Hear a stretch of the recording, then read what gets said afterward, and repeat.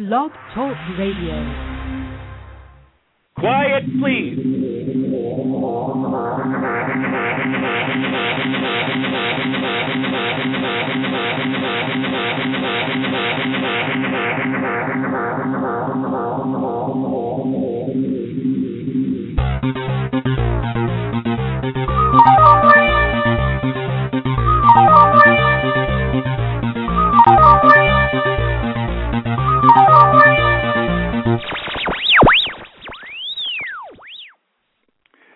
Welcome to Rex Sikes'Movie Beat, conversations with filmmakers where we discuss everything film and television.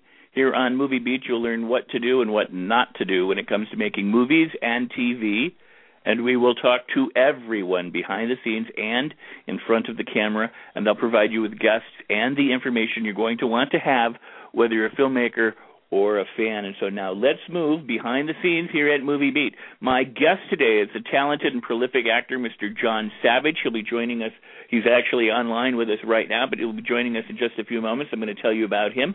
Also, the chat room is open, so if you're listening live, you can join us in the chat room. All of these interviews record live and then are archived. In other words, they're stored as recorded interviews at rexsikes.com, REXSIKES.com. That's my name. I'm your host, and that's the official URL of Rex Sikes'Movie Beat. And all of these interviews recorded live and are archived at the interviews blog right there at rexsikes.com. So you can listen to them anytime, 24/7. Now, if you're listening live, you can join us in the chat room, as I said. If you're listening to this archived, obviously you can't. They're also stored as podcasts at the iTunes store. They're free. They're available. There's over 300 hours of professional filmmakers sharing their expertise, their secrets, their tips, their advice, their what to do, how to do it, what not to do with you. Because Movie Beat's really designed to be a resource. That's why I connect you up with professionals who are every day making it happen. So, all we ask of you in return for these fabulous interviews with my fabulous guests is that you spread the word. Share it far and near to all of your friends and family and filmmakers and industry contacts. Let them know right now, live or archived, that you're listening to this interview. Post it on your Facebook wall. Share it around. Tweet about it. You can tweet live. You can tweet during the show. You can call somebody. You can email somebody, but let them know about it. If you're listening archived, the very same thing applies. Tell them that these recorded interviews exist both here at rexsikes.com or at the iTunes store, and that they're available for people to listen to. The other thing we ask you to do is please leave comments. Leave comments during the show, after the show, before the show. Tweet them, Facebook them, or right there at Blog Talk Radio. Underneath the chat room, underneath the player, is in fact a place for comments. Now, I can see it right now, and I can leave comments. It has my picture, and I can leave a comment. I don't know what it looks like for you, and in some browsers, that window may not open until the browser entirely shuts down. No, not the browser, I'm sorry, but the player entirely shuts down. But don't go away without leaving a comment, because that helps us increase our Internet presence. It helps us in the search engines. It helps other filmmakers and aspiring actors and screenwriters and talented people find us who might otherwise not. So your comments are very meaningful to us. And you can rate and review the podcast as well. All right, well, I'd like to tell you about my guest. I'm excited to have John on today. John Savage is an actor. He made his debut in the 1978 Oscar-winning Best Picture film, The Deer Hunter, which gained him international attention for his work. And in 1979, he had leads in two more big pictures, Milos Forman's musical Hair and Joseph Wanbaugh's The Onion Field, followed by Richard Donner's Inside Moves, and The Amateur, for which he was nominated the Best Foreign Actor. He then co-starred in Maria's Lovers with Natasha Kinski and Robert Mitchum. He landed several TV series regular roles around this time too, and TV movies. And his first regular series role was that of Jimmy Malloy on NBC's Gibbsville. During the late 80s and through the 90s, John threw most of his star power behind the anti-apartheid struggle in South Africa, working alongside Nelson Mandela. And as a result, he later worked as a production manager on Spike Lee's film Malcolm X. John has worked with Lee as a co-producer and one of the stars of Do the Right Thing, and then later showed up again in Lee's Summer of Sam movie, and as well as the Showtime TV movie Sucker Free City. Since his return back to L.A., John's career remained split between TV and film. He was a series regular on James Cameron's Dark Angel with Jessica Alba, the HBO series Carnival, and The Thin Red Line, Message in a Bottle, Handsome Harry, opposite Stephen Buscemi, and The Cover Girl, opposite Liza Dushku and Gabriel Monk. As a producer, John has several projects in development and is committed to working with up-and-coming writers and directors. So if you would, please help me welcome Mr. John Savage to Rex Sikes' Movie Beat today. How you doing today, John? Hi, Rex. Wow. I just keep thinking, we talked when you were out here in L.A. Right. And listening to you talk, I remember us sitting at the table up in Hollywood and I just felt so excited listening to you talking again about all of my stuff, and makes me remember a lot of good times. How are you? Good morning. I'm good. Thank you so much. Now, I should say that you've got a number of movies right now that are playing around. You've got The Black Dove, which you won Best Actor at the Houston International Film Fest, and Sweetwater. They can find these, by the way, on the biography page at my website, at the interviews blog, with your name on it, John Savage. The Last Gamble. This year has been just so exciting with stuff that, over the last almost 2 years now, I've been working with a lot of new directors and younger actors and people with these interesting projects. And it seems like in the last 2 months, they've all begun to show up at film festivals all over the country and California. And I've really just enjoyed seeing most of them. Actually, now we've got, I think, how many now? A few. We've got the films that you mentioned. This one I saw yesterday at the Newport Film Festival. I was just going to mention. Yeah, you Go were ahead. just going to mention. The Summer Song. I wasn't sure what the film was. It was 2 years ago, and I remembered as we started to see the film and meet some of the folks we filmed in Cape Cod, and I started to say to you earlier that it was a young people movie. There are young people in the movie, but no one under the age of 21 should go to see this movie again. Kind of wild. The kids were just incredible, and it was very, very moving, and it has some laughs, but it was so well edited by the young director, and there were just a bunch of great folks in the movie, so I would look out for it. Summer Song. It was beautiful. And it's at the Newport Film Festival right now in tomorrow, California. Or Thursday, I'm sorry, at 7:30 it'll be showing at the Newport Film Festival. And there's a lot of other good films there. I really enjoyed their list. Oh, that's so cool. Now you have another, you've got, it must be exciting, I would think. You've got another movie, Small Town Called Descent. It won Best Narrative Film at the Pan-African Film Fest in L.A. It's as you said, it was a South African production. You've got that. You have The Last Gamble, which won the New York International Film Festival's Best Film. We mentioned Sweetwater and Black Dove, where you won, Best Actor in Houston International. Must be nice to have all that happening in a short period of time. Well, the fact that they're not only, it's nice, but that they're really, I think, very good projects. It's so diverse. It took some time and some effort to make them, but the fact that they're all kind of in the same year for me is it's really a laugh. I'm enjoying just all of these different projects having come together. It's a big deal to actually finish a project and make it work, and the efforts that were put into these projects by these younger, I would say, directors, some second, first film time for them. All of them were young. I was going to say The Small Town Called Descent. I knew of this young fellow before he was a teenager, or at least the community and the people, and probably his parents, when I was in South Africa for several years, just touring different areas. He didn't have a school in his area, I think, when he was a kid. He did go to school and college outside of the community and had support from the white community in South Africa to put his own life on film. In a way, his point of view after the change of government and some of the areas where he now has a voice, and his generation have a voice to express their feelings about their own community and maybe some corruption or some of the difficulties being faced by their generation and their communities.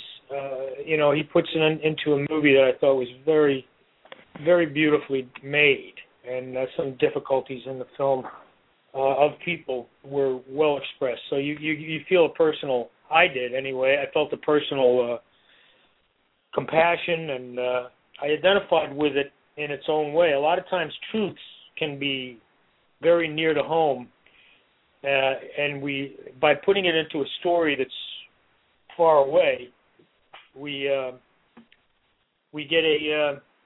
get some kind of a sense of our own world. We can identify with other people. They can help us identify with situations in our own world that we may be overlooking. Newspapers are easy to read in the morning, but a lot of times you got to go to that community and have dinner with those folks and get to know their kids, what they're going through. And that was what the film did for me. It was fun. That's really cool. I mean, it's. Well, let me ask you kind of a political question. I mean, it seems that whenever our country gets in a tight spot, one of the first things they do is they cut funding for the arts. It's the same thing corporations do. They cut funding for training. They cut what they consider frivolous, parties, anything that makes the worker feel good, because you can't be letting people off and celebrating at the same time and stuff like that. And so, movies are oftentimes treated, with disdain. We don't have a national policy like Canada or Britain or Australia or some of these places where funding our film or, an incentives program, and that is kind of left up to the states. And anyway, but you're so right. I mean, films put us in touch with our culture, with different peoples. And we do it. I think this is one of the things that, whatever this smoke screen is that we have of big industry and major stock market, ups and downs and all of this political dialogue and everything else, there's actually a country here. And like many other places in the world, there are people in this country. We end up, kind of getting very frustrated in our personal lives, but we also have a network through our institutions, churches, synagogues, schools, community centers, and things like that we can cross our own borders within our countries of community, and we do, and people make contact, and we tell stories. So the very power of what America is seen in other countries. When you get to travel, you realize that people have a great deal of respect, awe, anger at our government, not our people, and that's the way life goes. I mean, I'm not dismissing the fact that I feel we need to stand like there are this. I think it's a law now in some states in the South. Stand your own ground, which this Zimmerman is in the middle of now with that controversy, and I really pity that whole situation. It's a very, very wrong situation, and I'm really respecting the African American community again, because we have distances in this community, as close as we all are, between different levels of society, and people have a lot of courage, within those communities, whether they're I see a lot of generosity in a lot of areas that we criticize with the wealth and the Republican neocon and all those groups and whatever. I also see a lot of people that are very are wondering, why aren't we paying a little more tax? We hear that from Mr. Buffett. Why aren't we contributing more to our arts, basically to our education? And people say, what's the big deal? What good is it going to do anybody to give them more education, to make sure they get educated? Well, do you know how few people are graduating even from school that can read?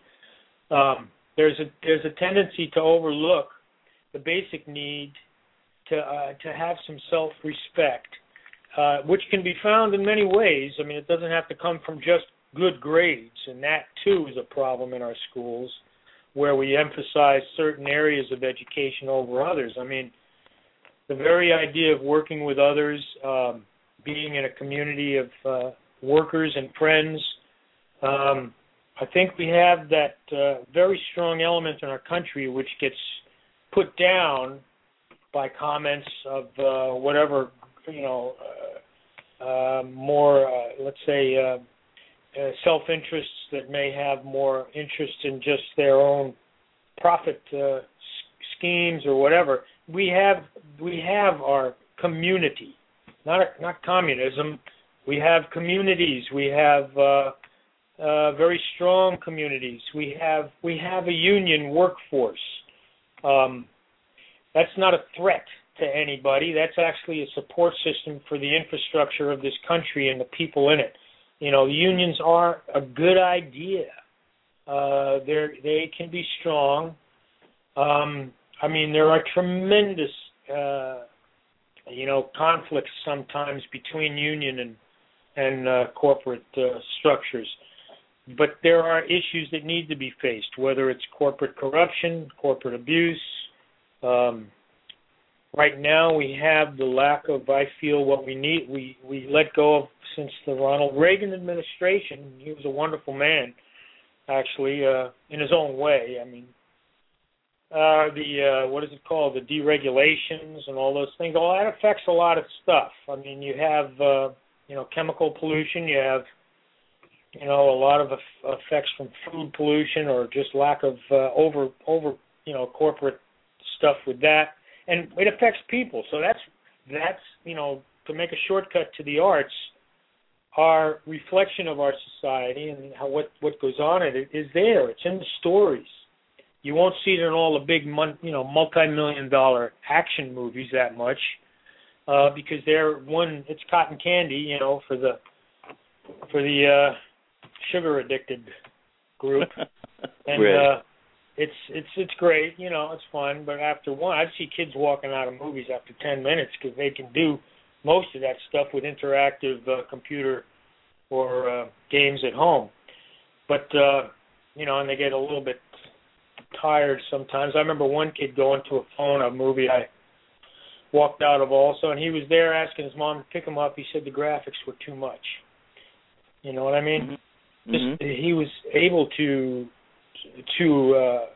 realize and put a thought process together of why he was disturbed. So, a lot of kids don't, and they become completely infatuated. And, some of them get something out of that. They become great, jet pilots or whatever, where you do need that kind of interaction and immediate response, clarity. And but again, there's other areas to life, and we all have I think every person in the world has their ability or their talent or their story to be able to identify with any truth, like I was saying about looking at a movie even from another country in another place in the world. You can sense sometimes the truth of your own or in your own world.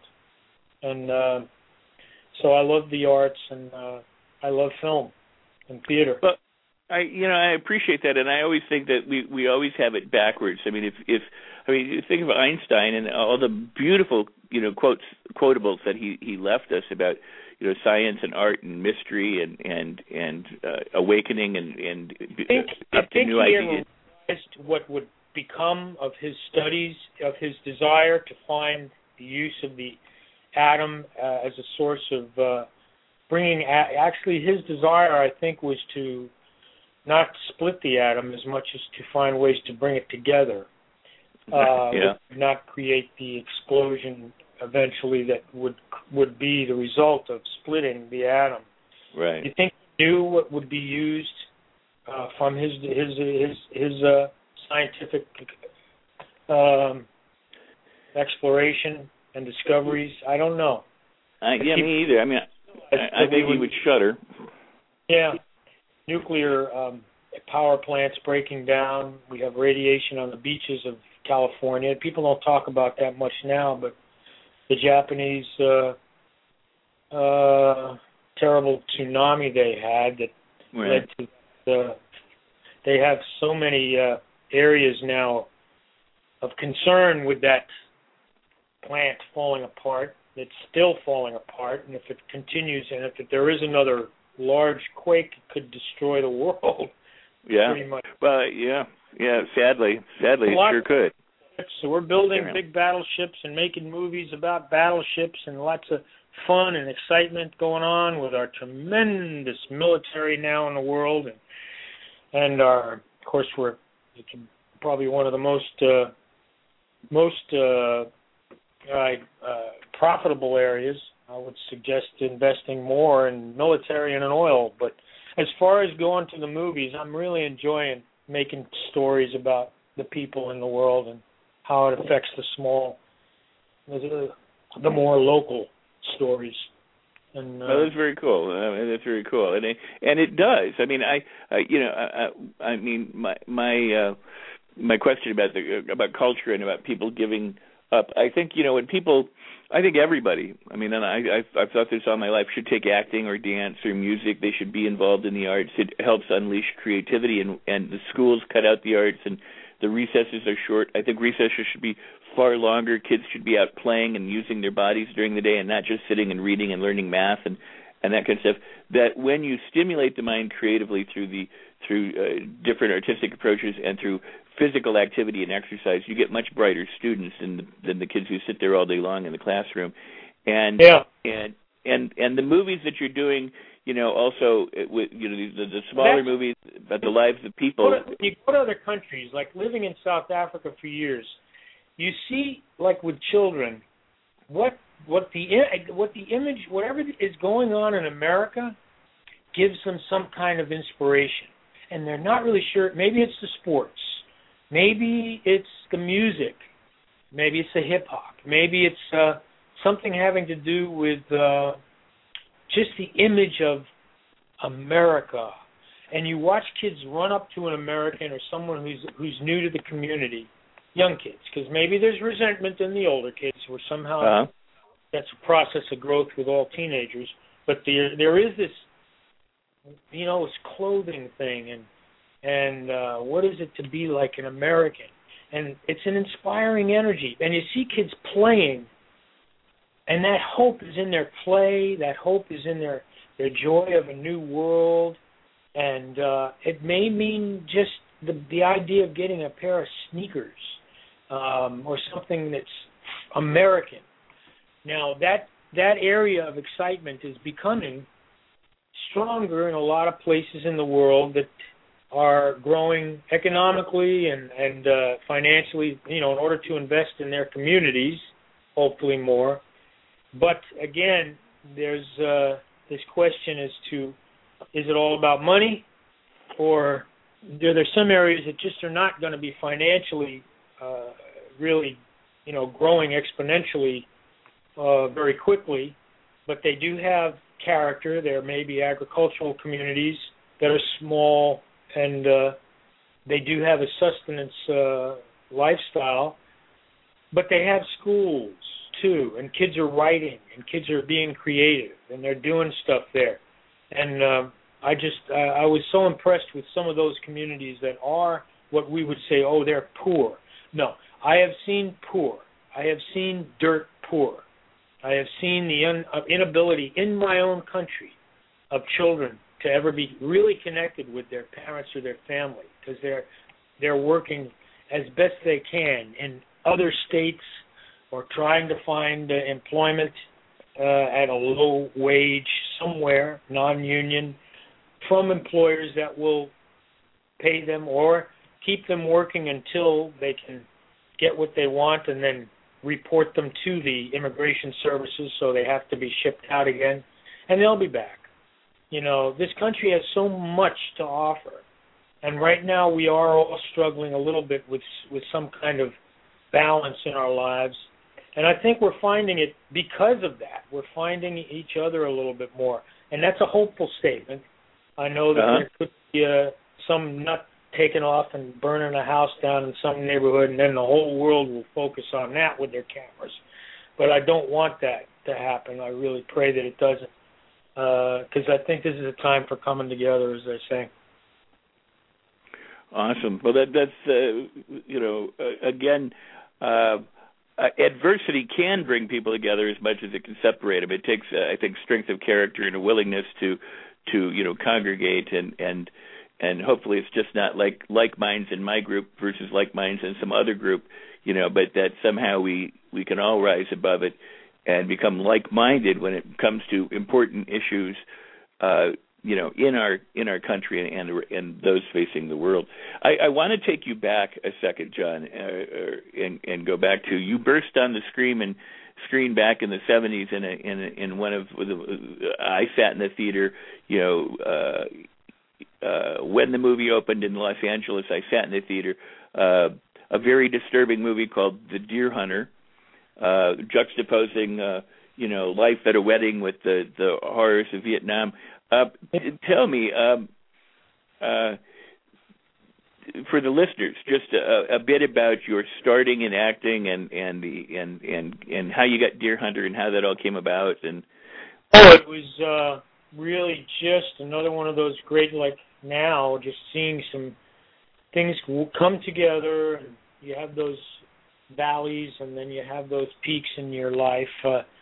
I had just the opportunity to work with some great people in that movie, and just a wonderful director. I thought Mike Cimino's work is, for me, very significant, and it was interesting when you say disturbing. The film really affected a lot of different communities in different ways, but most people, even from racially different communities, it was supposed to be like a Russian-American Orthodox steelworker community, Pennsylvania. We did film it in Mingo Junction there, and the family community thing was experienced because of that time, like it is today in our world, with the effect of all of our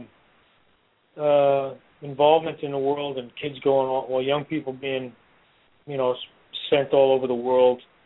It affects everybody, for these situations that are going on, and the economy, same thing was affected then. I think our steel industry went overseas, and I see a lot of different people in different communities after having seen that film. That's what they identified with, was the effect on the families that go on. But gosh, I started actually working years before. I was lucky enough to have a household that was very. My mom was a trained opera singer, but she loved the music, and she's a tiny little lady, and she would play music all the time. I started out as a kid. I started out with reading, and just imagining. I had been hospitalized a lot as a little boy from different things. I was a preemie, my premature baby. My sister died, twin sister.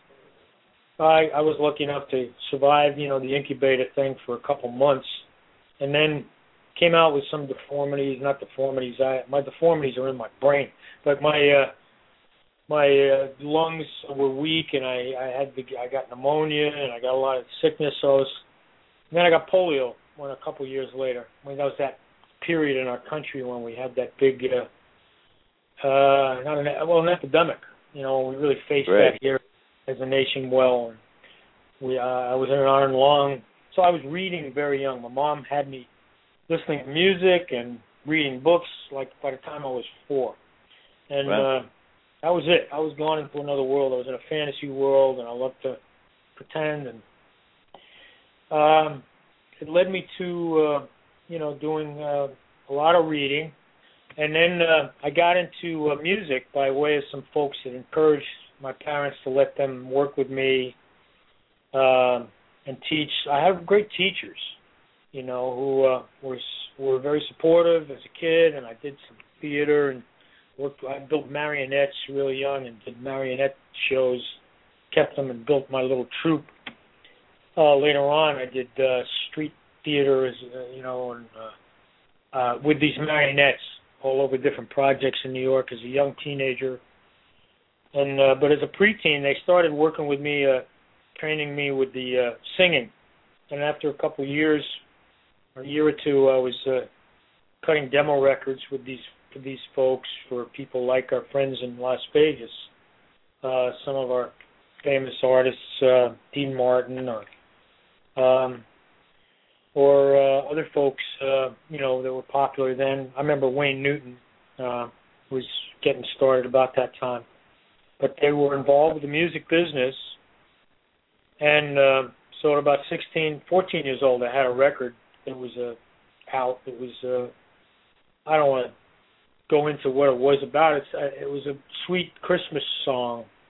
I want my mommy and daddy for Christmas. Oh, Lord, please send them to me. Never mind. That was a good song. Yeah. When I sang in nightclubs, like 14, 15 years old. Wow. And then that was it. I was pretty much on my way to I went into Broadway shows. I was a Fiddler on the Roof. After doing off-Broadway for a couple of years and doing some fun musicals and The Hostage and some other stuff, I went on Broadway with Fiddler on the Roof. Right after its opening, I took a place in the chorus and went on to become a member of the cast and dancing and singing. And I did an audition after that or during that, I forget, for the American Academy of Dramatic Arts. And I was so honored to be accepted and get a scholarship. I was in the American Academy of Dramatic Arts. Well, they turned out to be just the greatest people and a lot of fun. Greatest teachers, all different kinds of theatrical studies and dance and fencing. And I continued to work on the side because I got married at about 17. Wow. I was together with a woman and that is one of the favorite people in my life, if not the number one. Wow. Sue and I had 2 kids. But we went on to be mutually involved with some small productions. We worked up in Cape Cod in a theater there, the Dennis Playhouse. And, I actually did about a few years' work before The Deer Hunter. I was all over the country with plays, and Jane Fonda saw me in one in Ann Arbor, Michigan. And it was an original play, and I became involved with the movie out there. I got some folks, 2 wonderful managers saw me in New York, and I eventually ended up out there in California in my first movie with Jane Fonda and Donald Sutherland and Peter Boyle. And I had what became actually a small role that was, I think, really fun. The movie was just a blast. It looks a little weird, kind of a takeoff. Well, it was like it was a West Coast kind of a 60s movie. The director, was involved with the committee up in San Francisco at that time. Some people might remember back then when at Yale with Robert Brustein, where Meryl Streep went to school. His theater there was doing very innovative productions and plays. On the West Coast, there were experimental theater, and of course in Chicago, a great deal of what was it called? I did some work with the folks from that should slip my mind, but Valerie Harper and other folks came from that group, and we met here later on.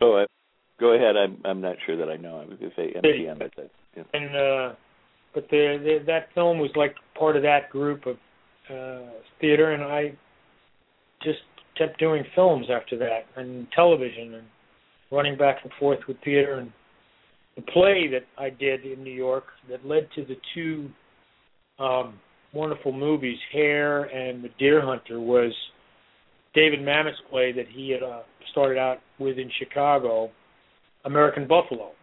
And the directors Milos Forman and Mike Cimino had come to see the play and approached me for their films, and it was an extraordinary experience. Yeah. Wow.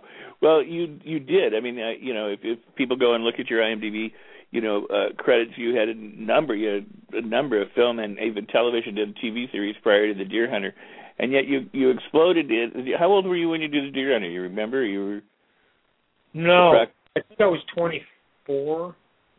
I'm not sure. No, I was older than that. I was about 25, I think, 27 maybe. And and here you are, The Deer Hunter, and again, I was born in 1949, so I can't really add or subtract quickly, but somewhere, I think the film was in 73, or it was released. I don't remember. We filmed it in 73. It might have been released later. Yeah, here they have on IMDb it says 78 when it came out. But at any rate, I was just going to say, I mean, at 24 or 25, you're doing The Deer Hunter. And at that time there was De Niro and Walken and George DeZunda. I mean, all these different people that you're working with in Cimino. And I can remember, sitting in the theater and being disturbed by the war and the horrors of everything that happens. And you a vet? Huh? No, you're too young. Am I a vet? Yeah. No, I'm not a vet. I was, my lottery number was high, and they started withdrawing the troops. So no, I did not get called, and I did not join. And so I spent all my time, which is an interesting thing, because the most disturbing part to that film for me was when you're in the wedding, and then ultimately, fairly rapidly, they're flamethrowing out in the jungle, and I was just like, oh my gosh, I mean, it made me appreciate so much not having to have gone, and to admire all the people that did and who had to or who joined to do it. And I will say this: my kids and their friends that play these, video games now on PlayStation and Xbox, I don't know, Call of Duty and I don't know what they all are. I've watched them play, or I've tried to play, and I just go, I am so glad that I am not in that situation. I am so glad. I mean, if I play the game with my kids, I'm dead in a second. And it's painful. Yeah, we used to be cowboys and Indians, and well, that I did. Our little outfits and our little pistols. Sometimes we just made them out of sticks, and bang, fall down, roll. It was play, Right. I think it's always good for kids to play, and I think it's also good for kids to learn about the weapons that do exist and know how to handle them and respect them. Sure. Because they're all over the place, for Pete's sake. I've seen neighborhoods, little kids playing with their older brother's little pistol or something like that. I don't think that's a good idea. But it's there, and I feel badly about it. And I also see people who, like now, we have this fear that's everywhere. It's on TV. It's in the radio. Oh, man, chill. Everybody's planning on getting ready for the big collapse or this or that. It happens. Things go through, changes. The world is going through a change. I wish they'd catch up with that. The Mayans had a wonderful calendar. The unfortunate part of that was it weighed 5 tons, and the ages that were listed in that calendar predicted and exclaimed, very clearly that the world changes. The ages before, it was almost like 150 years, 150 years of calendar. And the world didn't end, it changed. So they moved. But you can't carry a 5-ton calendar. So that's a bit of weirdness right there. Anyway, and our years are all questionable as far as how they may have changed since that time, and leap years and stuff like that. But we're going through a world change again, with climate and the tilts of the earth and the sun and those things that happen over periods of years affects changes. And we do have changes on our earth that we can be more aware of, and yet we have to work with them, not try to avoid or fight against it. I think we can use our God-given gifts of brain power to readjust our thinking, maybe when it comes to how our food and where our food is grown and how the water supply is changing and how to preserve and protect our Mother Earth. I don't think there's anything wrong with that. It's not a sissy thing to think in terms of our future or the future of our children and theirs. I think we have a lot of good men today working at that, and very good women too. Mm-hmm. That's one of the ways I've seen countries change, like South Africa and Mexico, which I love. I love Mexico, and our relationship there has really got to be looked at a lot closer.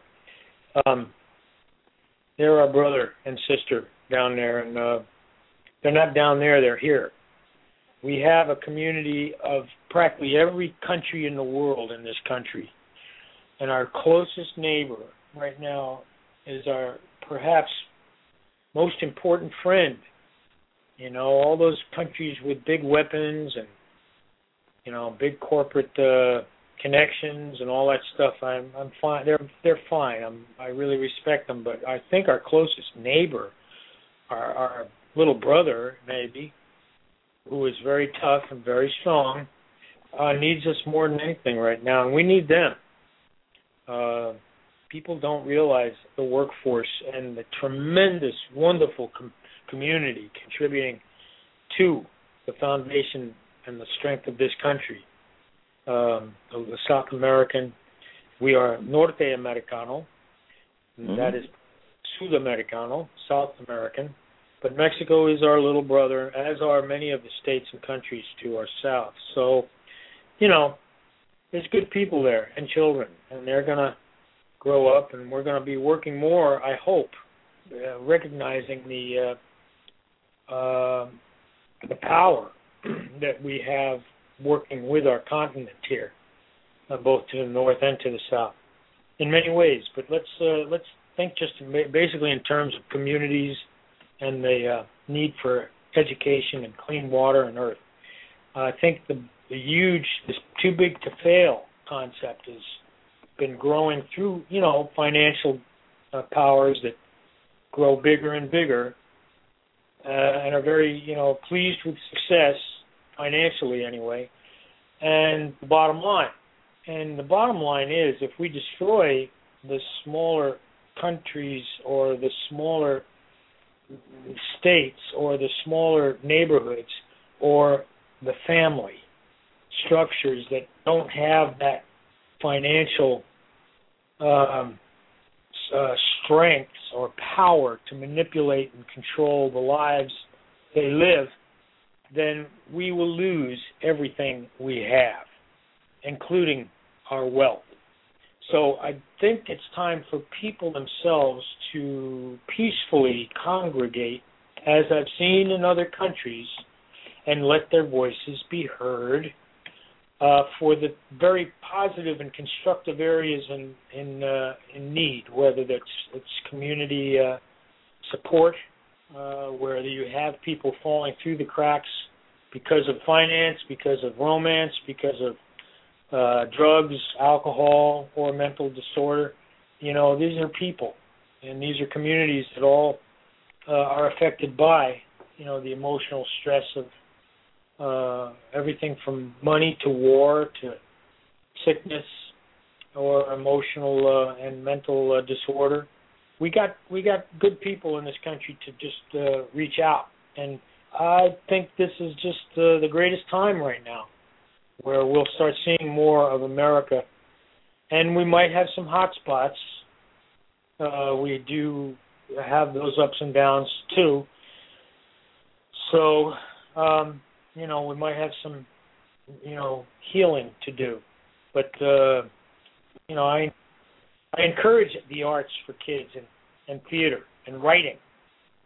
And I'd like to see more of that in our schools, where people are encouraged to express themselves or helping them to express themselves. I mean, sometimes I work with a lot of vets not a lot, but I work with people. I've seen them.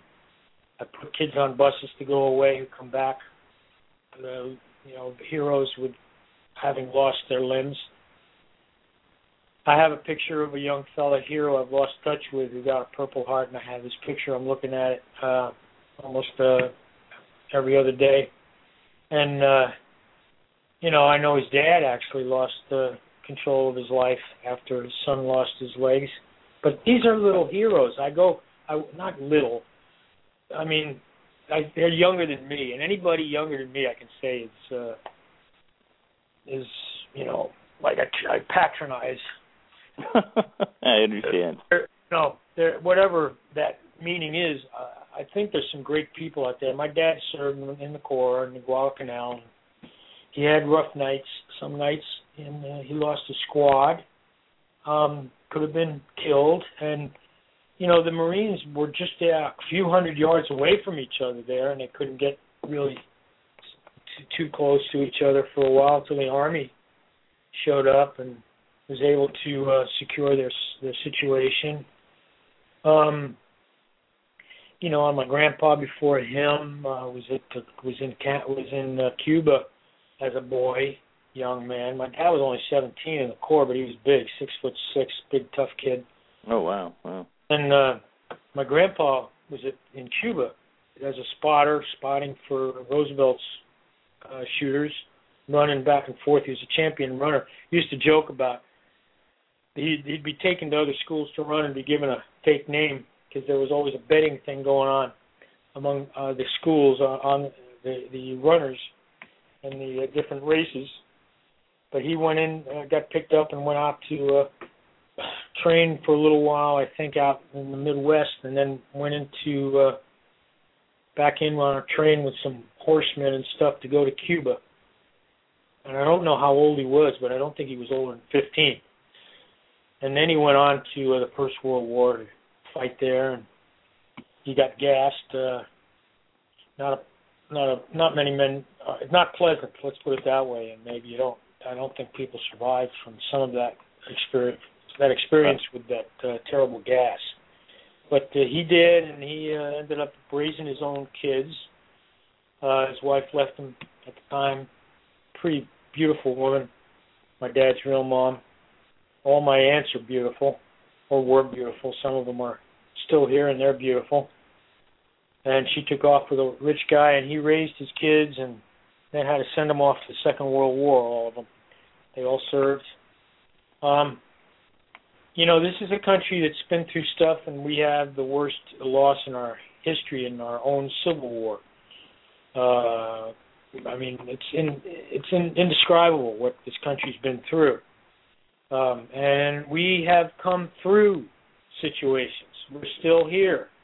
We're not going to fold, I don't believe this country's going to fall apart ever. I think that we're going through changes as a new. For me, it's something that's been a symbol for a lot of places in the world. There's people out there in Eastern Europe, and this little country called I forgot how to pronounce or say the word Hanakak or something near. I didn't mean to curse there. That was not an intention, but the area near Uzbekistan that pretty much has no infrastructure anymore. Used to have beautiful buildings, and I've got a French woman that we're going to try to do a documentary there. These people vote because with scrap paper. They had lost their power for water for housing, and they have to get their water from buckets. They have to walk to get buckets of water, and their electric power is gone. And this because of the fall of the Soviet Union, and the infrastructures in some parts of the world in that area, which are growing again, like Kazakhstan, is a wonderful country. I got to spend time there. And they have a great wealth potential with their infrastructure there, and I'm pretty sure it'll stay secure. So, we got guys now coming home like they did in the movie The Deer Hunter, after having served and not knowing where they're going to get a job and not really knowing what to do with themselves. And as I was going to say about this young fella who's lost his arms and legs, or his arm and his legs, I see some of these guys actually get out and look at the snow with some of these Marines who lost their legs from the Vietnam War. And with the support of other Marines, they have found a way to enjoy their life. They get out and they can actually ski with these little things they've managed to put together and have a blast and just be free and fall down, manage to get themselves back up. And they're actually, when was it, yesterday, they had these incredible races. Oh my gosh, here in California. I forgot the name of it. I couldn't go. I'm going to be involved with a disabled veterans activity on the 10th, I think, of this month. And I don't like to say disabled, but the fact is, these guys have tough barriers to overcome, and it gives inspiration. It's one of the most powerful forces in the world to see an inspired soul, whether it's a child or someone who's found a career in the middle of a totally impoverished area, something that gives them a sense of identity and strength. I would like some of our more powerful, rich people in the world to visit some of these communities if they haven't, and some of them have, and it's changed their perspectives, and they're doing wonderful things with their financial success, even at this time of change and loss in some cases. There are just great discoveries made, through the accomplishments that these folks have to make. They have to overcome personally. Well, God bless them. I still got my arms and my legs, man. I'm still breathing. And I go up and down. I can go up and down pretty quick. I'm an actor. I live in a fantasy world most of the time, and I get expectations somewhere out there in outer space, disappointments. But I'm so grateful. I've got these grandkids and beautiful kids and ex-wives that we can still talk, and we do. And heck, I'm still working, dude. I'm having a blast. I get to work with these young people, and I forget. I'm not that age anymore, but I'm still having a blast making movies with people, and they don't know it's all impossible. They're doing it, and talking to people on the computer now. This is weird. It's great. I can actually Skype somebody, look at them while I'm film. This is fantasy world. This is space age. So there are some people who don't have computers and don't have cell phones. And like I saw in South Africa, and for some reason they managed to communicate within a few hours hundreds of miles away that there are fires going on and people need help, and they get support. This kind of, it's mostly, I consider it to be the woman's way of telephoning. That for some reason they just managed to pass the message, without a telephone. And this is kind of the way the arts are too. We make movies, we share the company of others, and are sharing stories, and it's just, for me, it's just the greatest thing I've ever been able to do. And the music in that film that I saw yesterday. The girl, one of my daughters in the movie, I got her to play the cello because she could play it well, and she wanted to. So of all my kids that I have in the movie, she plays this cello. Oh, every time you hear that music, it's just so beautiful. It's so powerful. Oh, it was such a great feeling to see these people doing such great work, and to be a part of it. I'm kind of like the crazy, goofy guy. It's a little bit strange and violent. Some great acting by young folks, though. Summer Song. Very cool. Yeah. Very cool.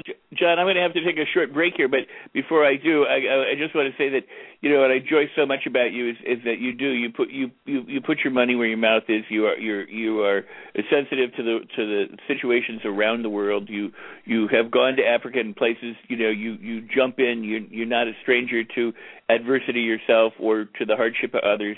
You're an empathetic soul, and you're very positive. You have an enlightened outlook and an optimism that is truly a wonderful thing to discover and to find. Especially, you look at this day and age as a time of excitement. Other people may look at it as a time of difficulty. But I really do. I respect it. I really like that, and I appreciate that. I'm going to come back, and I want to ask you a question when I get back. Thank you, Rex. Go ahead. What? Thank you, Rex. I have to work at that though. Every day. I hear you.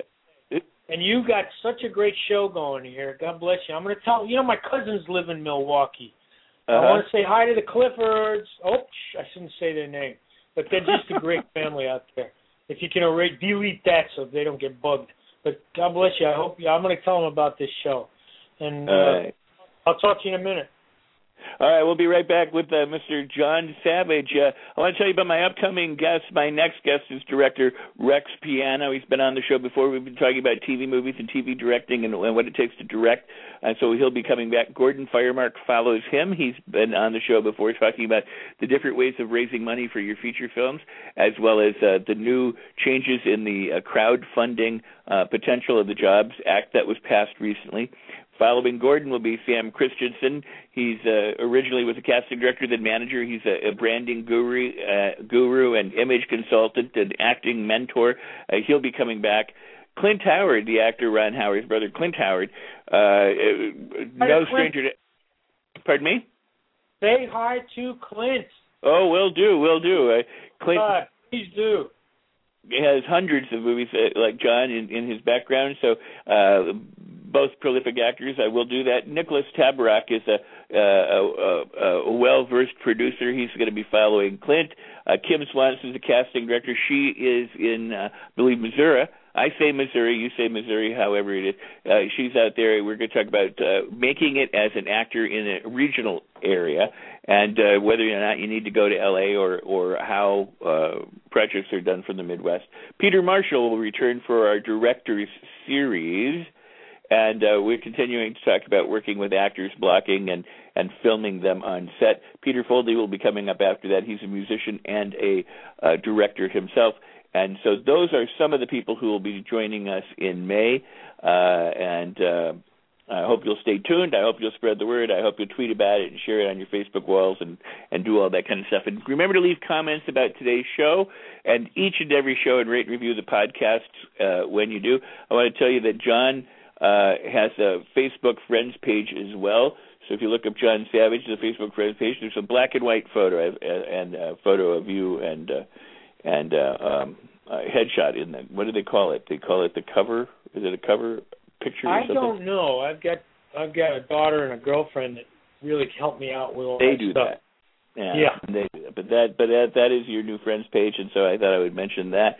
And you've got other projects and things coming. John, let me ask you. I mean, what I wanted to say earlier too, when I brought up Deer Hunter, not only was it disturbing, but I mean, for me as a young actor, I'm not that much younger than you, but I'm younger, so I'm one of those little guys. But so I watched you on that. You play a guy who's lost his legs. Very disturbing. And then the next time I see you on the big screen, you're belting out tunes in Central Park. You're doing Hair, and I mean, like, I was like, wow, and the guy can sing. I mean, I was, those were still the days, I think, when some people, dubbed voices, but that was my first, inkling that you, not knowing where you had come from in Broadway and singing and all that here, you were singing with all these guys and dancing around. I mean, what an impressive, and then you follow that by doing The Onion Field, then you follow that by Inside Movies. I mean, you had these, so, I mean, right there, 4, powerful movies, one of which you sing. Have you sung in any other movies? I did a TV film that was just beautiful with Patricia Neal and Claude Akins. And Oh my gosh, my young brother, in film, he was my brother in the film. It was on the Hallmark Hall of Fame. I did the theme song in that movie. It was about a young fella who, it's a true story actually, that Treat Williams from Hair went to school with the boy I played in that film. Wow. And my mind just went blank for a second, but it was a Sure. beautiful little song. They did the background music for that, and that was before I got even to do. When did I do that? I did it before The Deer Hunter. But and the director was wonderful. I think it won some Emmy or something. And I loved the movie, and I can't remember the name. And I'll see if I can find it for you while you're talking. Music. There's actually the movie The Black Dove. I do blues stuff. That some interesting. It's not actually me singing, but it sounds better. So I mean, for that particular music, it was great, and I enjoyed that movie a lot. The Black Dove is another one of those kind of off-center kind of films about a little town, a guy who comes to success and ends up having to go to prison for 22 years. When he gets out, he goes right back to the same scene with his blues and his friends with some of the greatest African-American blues singers that are still alive in that Four Corners state area around Cincinnati. We have a little bit of overlooked history right there, and it was a fun little, another local kind of story about and using the music from that area. The Black Dove. That's where I got the Best Actor award, for Christ's sake. Yeah, that's very cool. That's very cool. Yeah. Well, I should say, now let me also just check the clock here. We have about, 15 minutes remaining in today's show. Time has gone by pretty quickly. Clothes off. Have you ever had anyone take their clothes off on the show? On the radio? Yeah, a lot of people, I guess, have been doing that, but they don't announce it too much. I just lifted my shirt. I showed my whole. I'm wearing a bathing suit. I'm ready to go out swimming in the ocean, to the beach. Freezing as it is. It's the best thing in the world for waking you up in the morning or getting you going. So the movie, by the way, the movie that you did with Patricia Neal was Eric. Eric, God bless you. Thank you. Appreciate that. That was, and my young friend who played my younger brother in the movie went on to become a star in Star Wars. Mark Hamill. Mark Hamill, yeah. Wow, very cool, very cool. Yeah. Well, and you know, I will share this with you. Now, I knew Patricia Neal, and I did a film with her in '74 or something that Sam Christensen actually cast. And wow.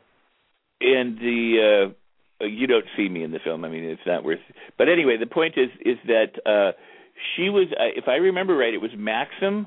She drank a Freeze brand kind of coffee that she had done commercials for, and she this was the only thing she would drink. I mean, if ever there was a spokesperson for a brand, it was this. The only coffee she would drink. Yep, the only coffee, and she would smoke cigarettes. We went out a couple nights together while we had breaks and days off, and we spent some time together up there. We filmed up in the state of the coastal area, Washington, the state of Washington, and she's a party girl. Uh-huh. She was a party girl. Yeah, we had just a lot of fun. She's laughing. We had a few drinks. I don't drink anymore, but I did then. She was a great lady. I loved her. Yeah. She always handed me her cigarettes, like right before I take. If I was standing by, she said, "Go, darling, would you hold this?" And she would hold it. And I told friends of mine that, and for about 3 or 4 years in the '70s, actor friends of mine would search me out and go, "Come, hold my cigarette, darling. Would you hold my cigarette?" or whatever. And great. I bet she was a great lady. Well, let me ask you this, John. In the last 15 minutes or so, because we'll have you back on the show. There's so much to talk about. There's so many different things.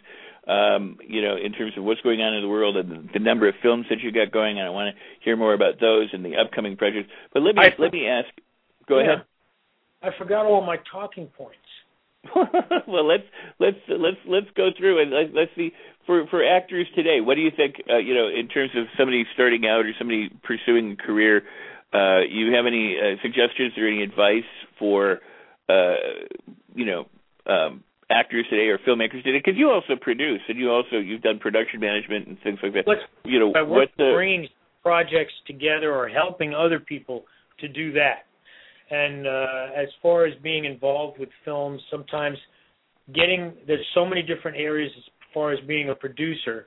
There's people with the money, that's the number one producer, and then there's people who are working to bring a film to the point of getting money involved, or to work in locations, or to introduce to people to extend the contacts for working in locations. I've done all that with money or with location work, and sometimes it's just because I'm an actor and I want a job.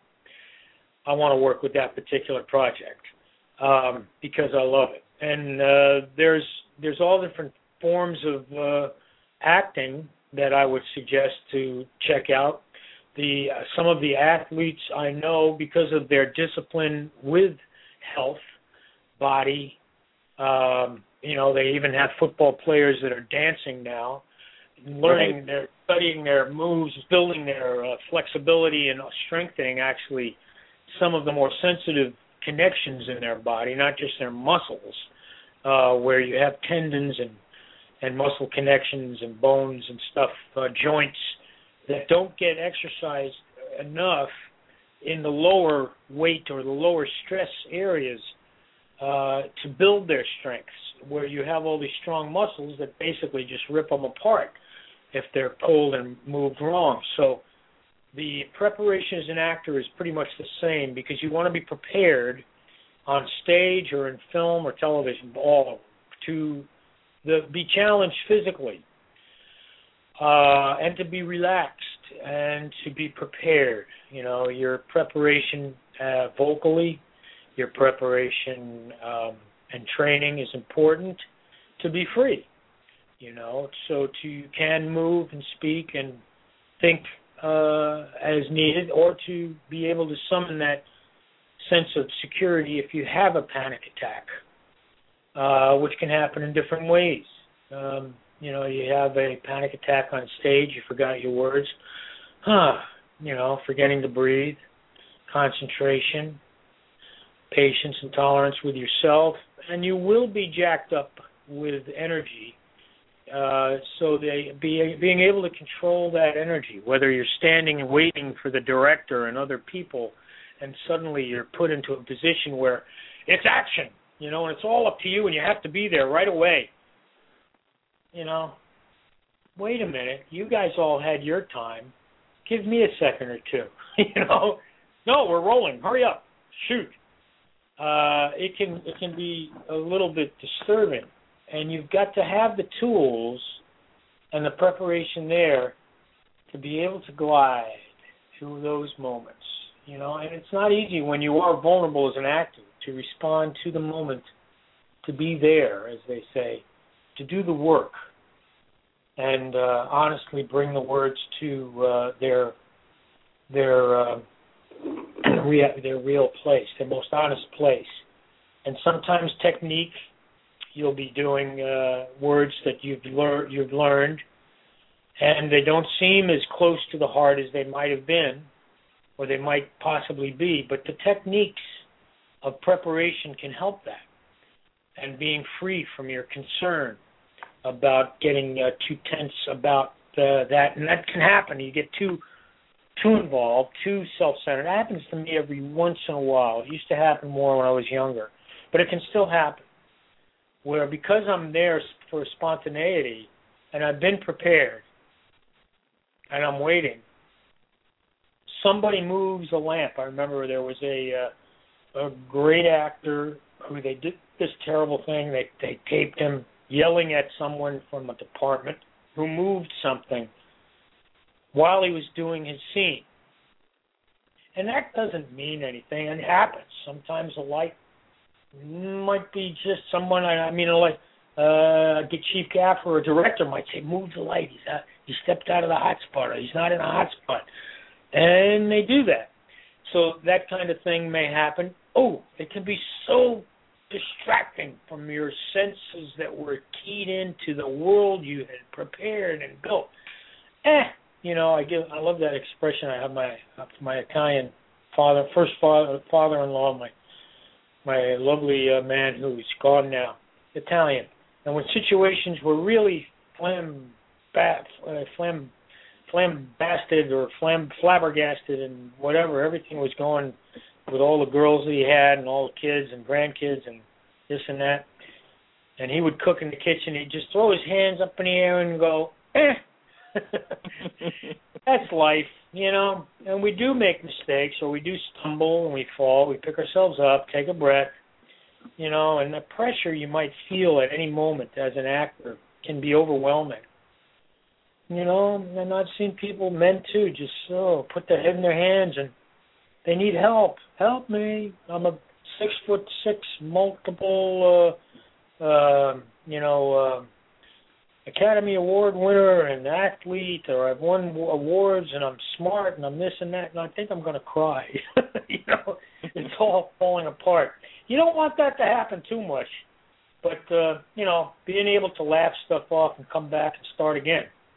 That's pretty much the name of the game with that. So as a young actor who knows no fear, you will go through changes or levels of growth.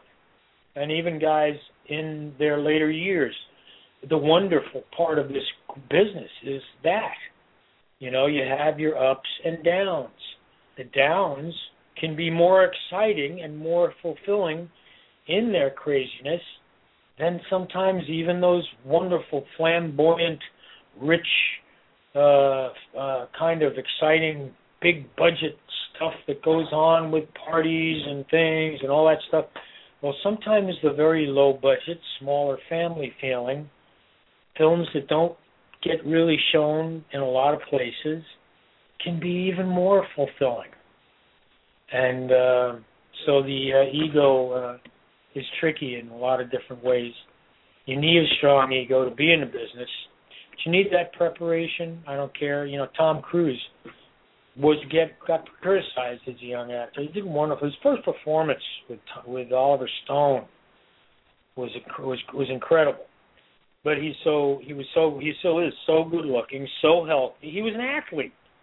Mm-hmm. As far as I know, he was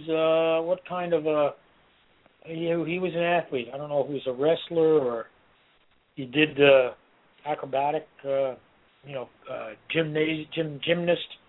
But and he had the senses to get focused with the business mind that he has, with people around him that kind of were able to help with that. I've seen, people like Robert De Niro or people who have that support for creative productivity, for business that is very tricky, sometimes to wear different hats. I remember, what's her name? One of the most beautiful women in the world. She was Al's wife in Godfather. Oh, Diane Keaton said once, it's wearing different hats. I take one hat off, I go home, I put my home hat on. I'm home. With my actors, I put my actor's hat on. I'm a little loose. I'm a little more free here. And I make my change to be with a new director, to listen. I put on a different hat. I make my change to be with a business or an audition or people who are in the business, to put my business hat on and be a little more clear-spoken and a little more concentrated for presentation and presenting myself. And there's so many little tricks that we don't always do. We make plans that definitely they say God laughs at those of us people who make plans. They will be challenged with moments where we're not really sure how to behave or what to do. That's the grace of confusion. Hello?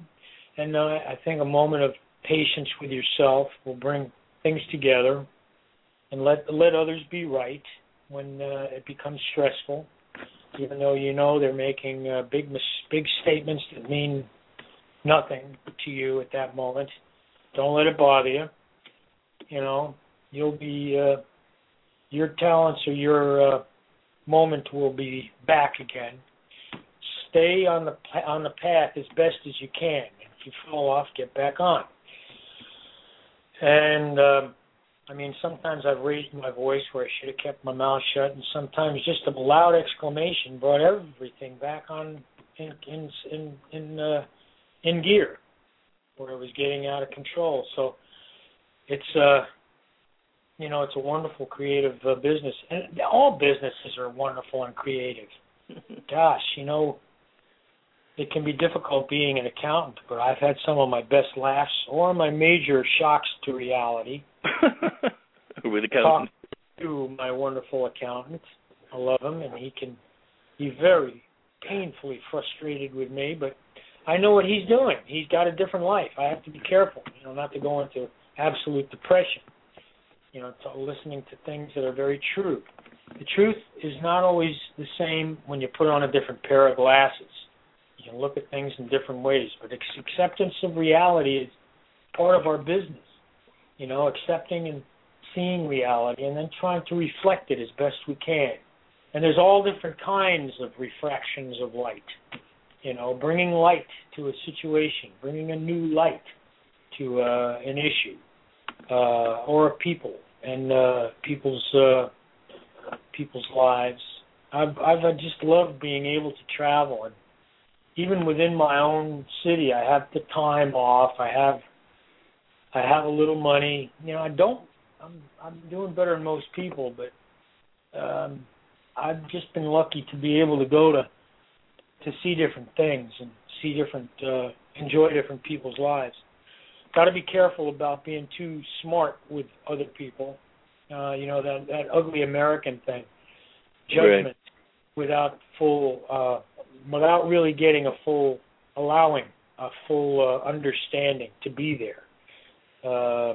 Before I forget the real phrase for that, but making too many quick judgments. Sometimes just allowing things to be the way they are for a while. That's awesome, John. I gotta interrupt you because we've only got a couple of minutes left.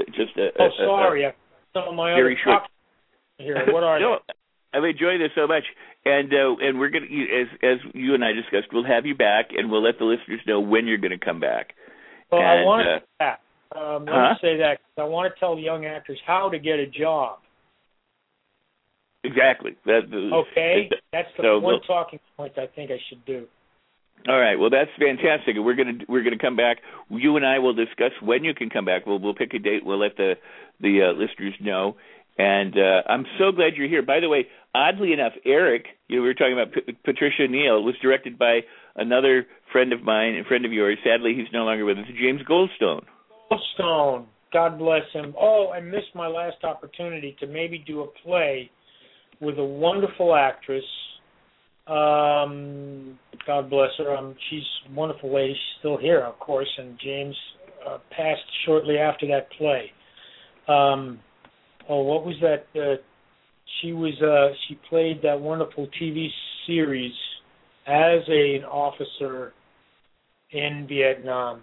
And anyway, I'll talk about it next time. All right. Well, I want to thank you so much for being here. I want to remind people that they can visit your friends page on Facebook and find you there. And I've had a delight. I always love listening to you talk, and I had a delightful time being with you here today. Thanks so much. I hope to see you out there. I'll see you when I get back out there, and then have a marvelous swim. Enjoy the beach. I'm so envious. Thank you. It's a little cold, but I love it. All right. Well, thank you. I'm going to call you just a couple minutes after the show ends, just to catch up, and then I'll let you get out to the water. But thank you again so very, very much. I'll see you out here. All right, man. So that's Mr. John Savage, and I was so happy to have him here today. Please do share these interviews with everyone far and wide, and please do leave comments before you leave the chat room, or if you're listening to this archived, leave comments as well right there by the player, and rate and review the podcast. That would help us out a great deal.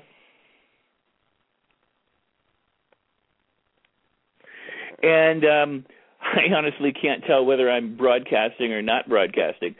So if anyone in the chat room is listening, let me know right now, because there's been an odd switch-up that happened. Anyway, I want to thank John for being here, and you, my listeners and readers of Movie Beat. We've got many more exciting guests coming up in the near future, so be sure to stay tuned and share this website and these interviews with all your friends and contacts. You can become a friend of Rex Sikes'Movie Beat friends page on Facebook as well. Please do that. Go there and check it out. You can follow me on Twitter at Rex Sikes'Movie BT, Rex Sikes'Movie BT. And also, what I hope you'll do is you'll visit Serum the Movie. It's SERUM the Movie on Facebook. It's a short film I'm directing, being turned into a web series, and we have a friends page there at Facebook. We'll hope you go and take a look at that. We join us with our production blog, and you can join us on our journey of production. All right, everybody. Everybody have a fabulous day. Make your movies, complete your projects, and until we meet the next time, that is a wrap.